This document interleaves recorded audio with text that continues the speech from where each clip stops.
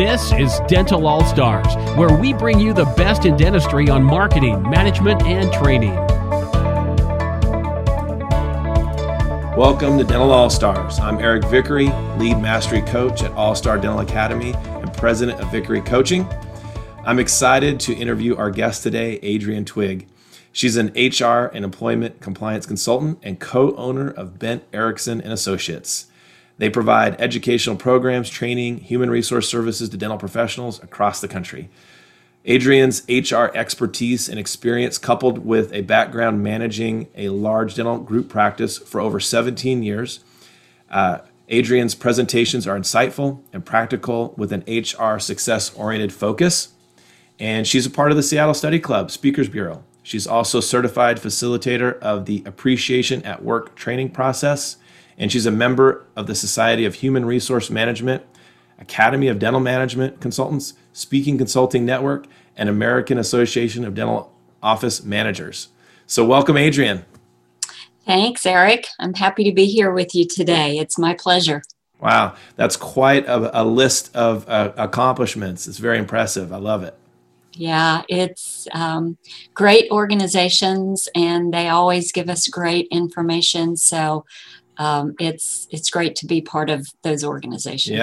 Yeah, I can tell. So, I've been hearing from clients just about hiring, post-COVID, this 2020 that we're in, and they've got these HR questions. And so I really wanted to get your insight to help other dentists out with these sorts of things. And we've been doing quite a few of these podcasts based upon, how to go out and hire, what's some do's and don'ts. And so I wanted to pick your brain. And so let's jump in. How's that sound? That's great. Yeah, let's do it. All right, let's look at it from the HR standpoint. Let's start there and let's see where it takes us. And let's give these listeners some value here. So why is having a solid HR foundation in a dental practice so important? Obviously small business. It's just like building a house, Eric. I don't know if you or your listeners have ever taken on the project of building a house, but the most important aspect of that house is your foundation. And the foundation for a dental practice, for any business out there, is the foundation of HR, human resources. We seemingly have gotten away from remembering that HR is human resources. And that's what our practices and our businesses are built on. It's our team. They are really our competitive edge in what we're doing. It's not the technology and it's not the machines and the software that we have. It's our people.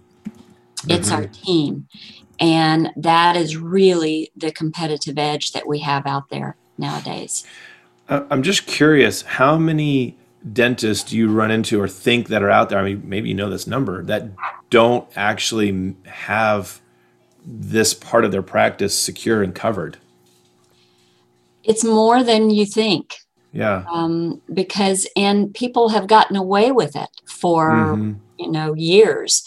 But now, not so much. The fact that you have a team that is in place that you can count on is what's keeping some practices afloat. It's not, like I said earlier, it's not that technology so much as it's the way your team makes your patients feel. They walk in the door and they're greeted with a smile and it's, "Hi, Mrs. Smith, we're so happy to see you today." And they're taken back to the operatory and they're greeted by the clinical team. And when they leave that business and that practice, they feel valued, appreciated, and that is what people are looking for today. Yeah.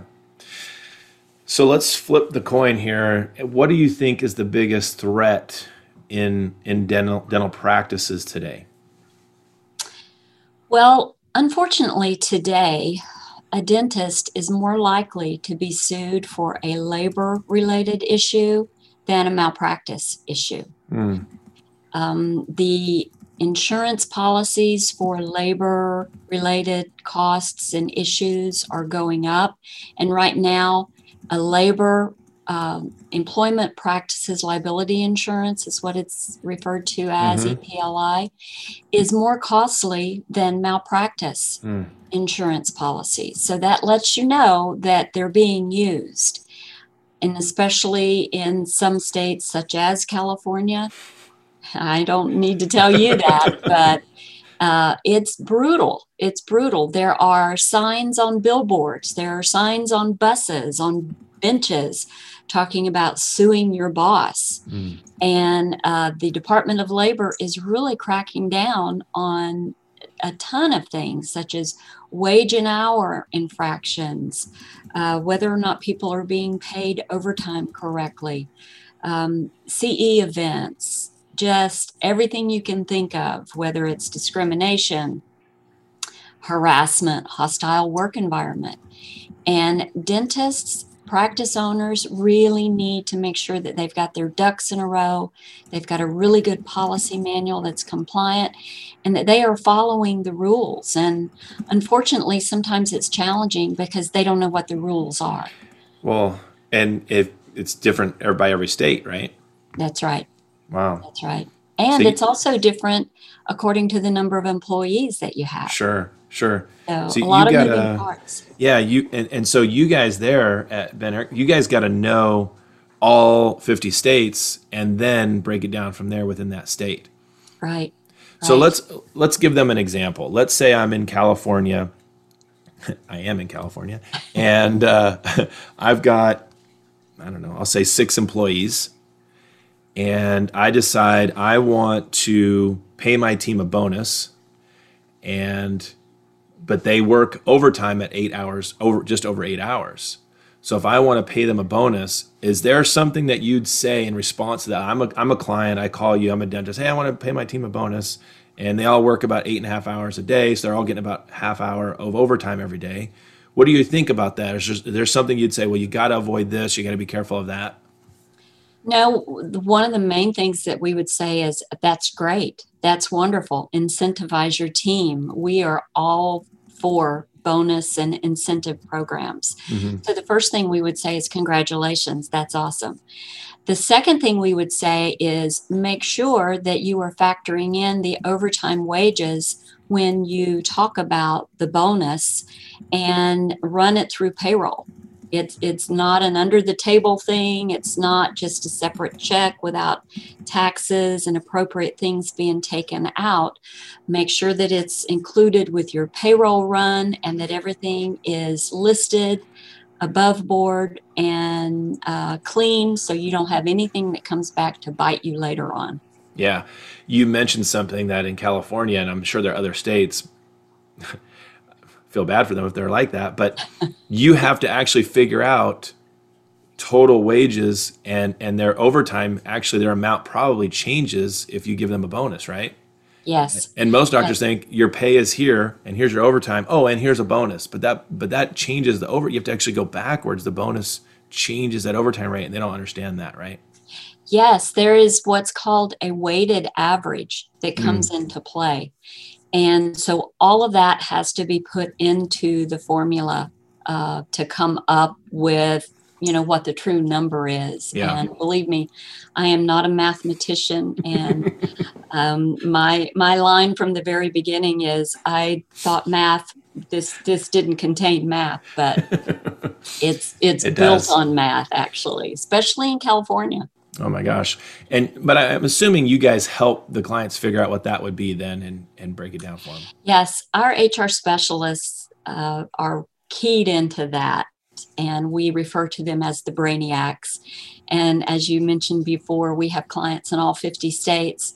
So they're really clued into and on top of how each state processes overtime and that type of issue. So they can help our clients through figuring out what the weighted average is and how it has to be paid and all of those little intricacies. Yeah. It's not just as simple as, hey, let's just do a bonus plan sometimes. Huh? Unfortunately. I'm just curious, on a side note, are there other states as complicated as California? For the wage and hour, California holds the title. Yeah. Nevada has some things about, I believe it's, don't hold me to this for sure, but I believe the last time I knew, Nevada had anything over 12 hours. So Las Vegas kind of gets, rolled into that. I gotcha. Okay. Yeah, but every state has their little quirky things, whether it's about wage an hour or if it's about sick pay things. So yeah, there's a lot of differences. I've got several clients in New Jersey.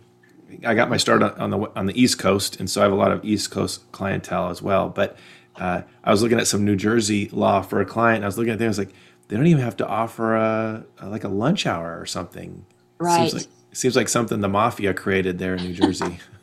I was like, what is this? This is like the opposite of California. Yeah. There are states out there that are kind of on the other end of the spectrum regarding lunch breaks and rest breaks and all of those things thrown in the mix. So here's another example I think that clients should be aware of, and people listening is, and you can help me out here with this, when you have dentistry going, it's really hard to give that break, that you have to offer this 10-minute break in the morning, 10-minute break in the afternoon, and so many hours they have to have a lunch. What is something that, maybe help me with this thought, but what is something every dentist should be considering in regards to that to protect themselves, protect their employees, and be in communication with them? Obviously, they got to know their state's rules, but you get what I'm looking for here, Adrienne? The dentists have to be aware of the rule, number one, and it's going to fall on their shoulders to make sure that it's followed. We get calls a lot with the dentist saying, I can't get my hygienist to sign off that he or she is taking this break. So, I've told them about it, but they don't seem to be doing it. I'm paying overtime. So what do I do? Yeah. Well, there unfortunately isn't a magic bullet to rectify that, but the buck does stop with the practice owner.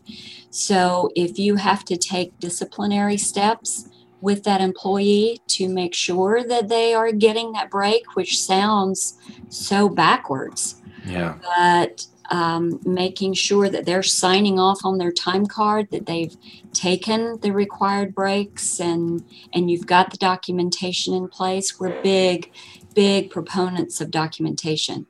So we advise our clients, if you have to sit and have a disciplinary conversation with that employee to let them know that this isn't just, no, I want you to do it, is no, you are required to do this by law. So sometimes you have to drill down and almost seem like you're, the big bad wolf on following the rules, but you have to, because if that employee leaves down the road, perhaps they become disgruntled, or they don't think they're being treated fairly in some other means. And if they come back and say, well, I never took breaks, I didn't do this or that, that dentist will pay a heavy price for that. Yeah, I've seen it. And just that example right there I have a client where they bought the practice from the previous dentist and knew this story of a former employee who had done something along those lines. And it's a rough and stressful environment when that's going on. So that kind of leads us into team members and keeping them, and how important it is to have a healthy team and retention. And Larry Guzzardo and I, just a couple episodes ago, were talking about the cost of replacing employees nowadays and the training and everything that goes into it. So what's your take on the importance of retention? We think retention is king at this point. There is an amazing, sad trend of loneliness in the workplace. And we have found that through simple measures of showing appreciation to employees for the jobs that they're doing goes such a long way to keeping those employees, but not only just keeping them hanging around, receiving a paycheck, but keeping them engaged. And employee engagement is such a big deal now. Having a workplace that is fun, that you are keeping the employees engaged, you're going to have happy employees that stick around. When those employees stick around, you're gaining that retention, you're gaining a better workplace, you're lowering the stress. And by retaining your team, you're lowering your cost, because just like you said, you and Larry have talked about the cost of turnover. We find that the cost of turnover for an employee is basically a year's salary for that person, is the way it ends up. So by the time, you do the recruiting and then the hiring, and then you get them trained and up to speed again, who knows if it's 3, 4, 6 months, maybe a year into it before they're really up to speed. So, retaining your team is giving you more stability. More stability gives you better patient service. And that drops right to your bottom line. Wow. So we're talking $40,000 to $60,000 then. Oh, easily. Okay. All right. And actually that drops right to your bottom line. Yeah. That's the only way to look at it. Yeah.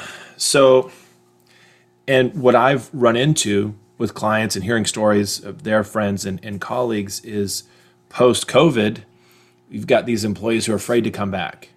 Mm-hmm. There's fear there in coming back. Do you have any, other than, PPE or things like that, is there any stories that you can share with us? Anything that you've seen that's been working to get these employees back in the office to get back to their jobs? Yeah, the thing that we have seen, been a part of, and noticed the most is the sincere communication between the practice owner, the doctor, and the employees, letting the employees know, hey, I get it. I understand. You have some anxiety. There are unknowns about this whole ordeal, but I am doing everything within my power as a business owner, as the practice owner, as the leader, to make sure we're all protected.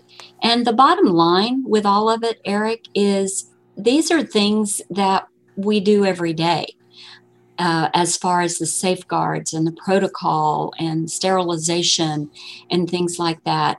So I have heard a lot of people say the dentist's office is one of the safest places you can be anyway, because of all of the protocols that we have before COVID.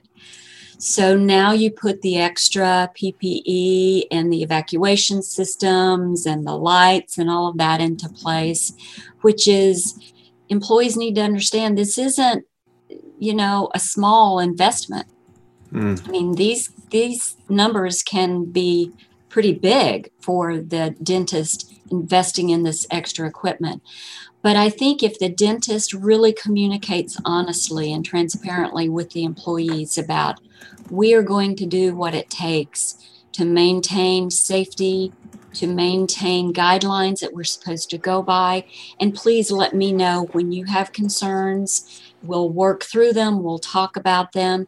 So we really have found that the communication, the feedback, the listening, the talking through things is the best tool that dentists have right now, not only with their patients, but their employees as well. Yeah, that's so good.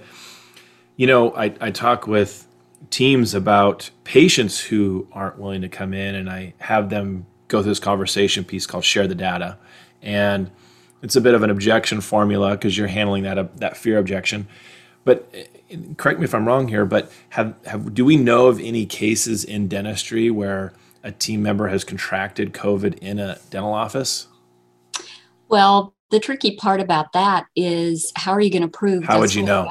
Yeah, how would you know? You can't. Yeah, I'm hearing, well, it's outside the office. I was exposed at a family reunion or funeral or this get together or bar. I've heard those types of things, but I haven't heard it inside. And so I think one of the things that we're sharing with patients is, are you going anywhere else? Do you go anywhere? And as soon as they say, I go to, Home Depot, Lowe's, or church, or family events, or whatever, like, well, we're safer than those places. Right. Right. And you mentioned that it might be the safest place to be. Right. I think we're doing really well. Right. I agree. We got to share that data, I think, with our employees as well as with our patients. So it's just get me thinking here. What, people who are listening, what are they thinking next? So is there a way an employee can go after dentists if they believe they contracted COVID in the office? I mean, is that a fear that we need to be considering, or not really? Not really, because they would have to, without a shadow of a doubt, prove that that's where they contracted it, which means once they leave the office, they get in their car and they go home. They're They don't isolated. go anywhere. Yeah, And they're isolated. people Yeah. that they live with don't go anywhere. The outliers for all of that is you as the employer, you don't really know what your employees are doing on their off hours. Are they going to have dinner with friends out at a bar or a restaurant? Do they have kids that are associating with other kids, that going into other homes? You just can't track it. We were asked a long time ago when this first came up, should I have my employees sign a waiver of liability that, I'm not going to be responsible? Should I have my patients sign that? And we have talked to a number of people in the legal profession, and everyone has said it's not worth the paper it's written on, because you can't track it. You can't say, oh, on Thursday at 8 p.m. you were having dinner and this is where you got it from this person that was sitting on your right. Yeah. It's just impossible. You just can't do it. Well, and you wouldn't have a patient sign a release that they're not going to get HIV or, something else that we protect, ourselves from in the office as well. So why would you bring this up and create more stress, right? Right. And that is kind of our thought going forward. It's why plant that in a patient's mind? Yeah. The possibility. Don't suggest that. The power of suggestion, we all know, is huge. Exactly. So why go down that rabbit hole? Because it's not doing anyone any good. Yeah. I think we're really, the patient probably this is the safest person to practice. It's us that are protecting ourselves from them. So why are we so worried about the patient perspective on this? It's really about us with our PPE and protecting ourselves. So I'm glad to hear that. All right, well, let's shift gears here. I got one for you. All right, so I'm a brand new dentist, just bought the practice. The team's already in place. I walk in the door. There's been no HR present before. Nobody's signed any sort of manual or policy or anything like this. And they're looking at me like, who are you? Because I'm, 26, 27 years old. What do I do? Years. Yeah. What, baby doc, right? What do I do? How do I start this HR process? How do I make sure that I'm protected, that I'm protecting my employees, that we're all on the same page? Well, for us, that is, it's a great question, and it's easily answered. When you go in and you establish yourself, one of the main things that you want everyone to know is you are here to establish a great place for them to come to work, to not just survive, but to thrive, because you're going to be spending a whole lot of time together. And if it's your clinical staff, you're going to be in an operatory. Sometimes it's really, really small where you're sitting knee to knee. So the trust that you want to establish is huge. Making sure that you're walking in integrity and that everybody knows they're going to be treated fairly, consistently across the board. And having your policy manual in place so that everybody knows what the guidelines are, what the policies are, is a big key to establishing that trust and that relationship. Several years ago, the University of Mississippi did an experiment. They took about 30 preschoolers, they put them on a bus and took them to a playground for them to get out and romp and play. So the teachers were all there to, chaperone the kids. And what they noticed, this playground did not have a fence. It was an open playground, lots of equipment, but it didn't have a fence. Well, they noticed that the kids kind of hung around where the teachers were, and there was a lot of squabbling and kind of bickering and fighting. So they stayed for like 30 minutes, put them back on the bus, took them back to school. The next day, they did another run with those same children on a bus, took them to a different playground that had a fence. The boundary was clearly marked. What they noticed that day was that the kids got out, they romped, they played on the equipment. There wasn't as much bickering and fighting. Everybody was doing their thing. One of the conclusions that they came to was the kids needed boundaries. Yeah. They needed to know where that line in the sand was. And I have taken that to look at our employees, our team members. They need to know what the policies are, what the guidelines are, how things are going to be handled if situations come up that maybe, aren't the best. They need to know how they're going to be handled. When you have a policy manual in place that outlines that, it's like a layer of security or a security blanket that people can go, oh, okay, well, if this happens, then this is how it's going to be handled. So coming in, even as a new doctor, a new business owner, when you lay out the rules, you lay out the guidelines and the policies, it's whether it's subconscious or not, everybody can go, okay, I get it. This is how we're going to run this practice. And it really is like a security blanket for everyone. Wow. That's so good. That's so good, Adrienne. Thank you for showing that. And I would just say my thoughts here is they need to see you as the leader. They need to know that you're going to take care of them. Yes. And that becomes a mutual, if you want them to trust you, you got to give some trust, right? You got to give that away. So be a leader, and that's going to take communication.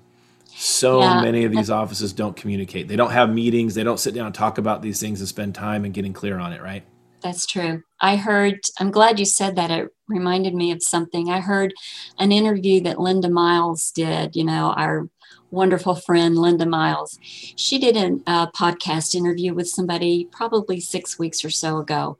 And I heard her say something, and she's always coming out with, these wonderful quotes and things.